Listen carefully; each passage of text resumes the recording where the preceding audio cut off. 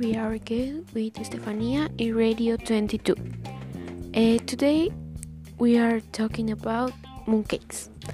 China is getting ready for its Mid-Autumn Festival, the festival for moon watching and celebrations. This shopping mall in Hong Kong is offering traditional mooncakes, which are eaten during this festival. Typical mooncakes are round with a seed center. The cakes take their name from an egg yolk in the middle of the cake. The circle of yellow looks like a full moon. Mooncakes are traditional given to a friend and family while celebrating the festival.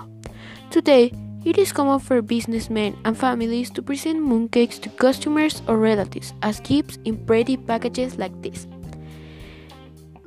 Eating mooncakes might be traditional, but they are normally filled with sugar and other sweet things and have a lot of calories. Health-conscious people, chefs, and cake shop owners want to change the unhealthy cakes to create a more balanced diet and create healthy mooncakes with different ingredients like fruit, nuts, and seeds. Here we can see Chef Shina Shimizu makes a healthy version of the traditional mooncake.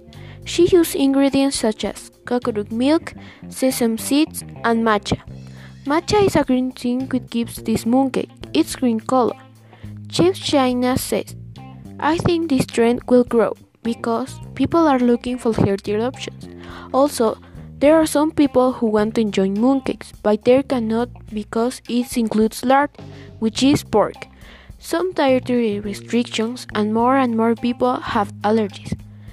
The healthy version of the mooncakes has the same shape and it comes in different color.